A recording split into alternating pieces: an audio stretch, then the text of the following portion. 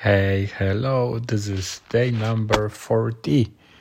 I can't imagine, it's hard to imagine that so many days I'm recording this few thoughts, but every day in a row.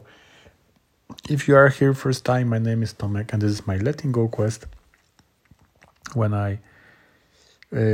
I do in this series, I describe my life while trying and doing all my best to implement David Hawkins' teachings, especially from the book Letting Go. Today I want to share my experience that I was angry today, and it was because of of someone, of my wife. And I had many thoughts what I should tell tomorrow, that argument, and some other reason that she should act different or something.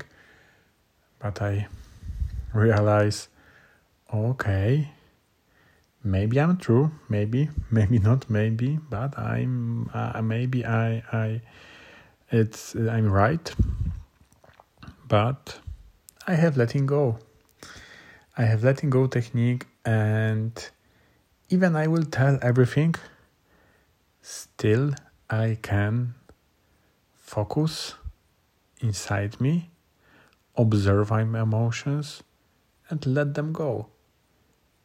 It's every reason to let go emotion is good, it's perfect, and it could be gift for us to finally let go emotions, because as David described, that some situation can keep coming back to us until we finally let go emotions associated to them.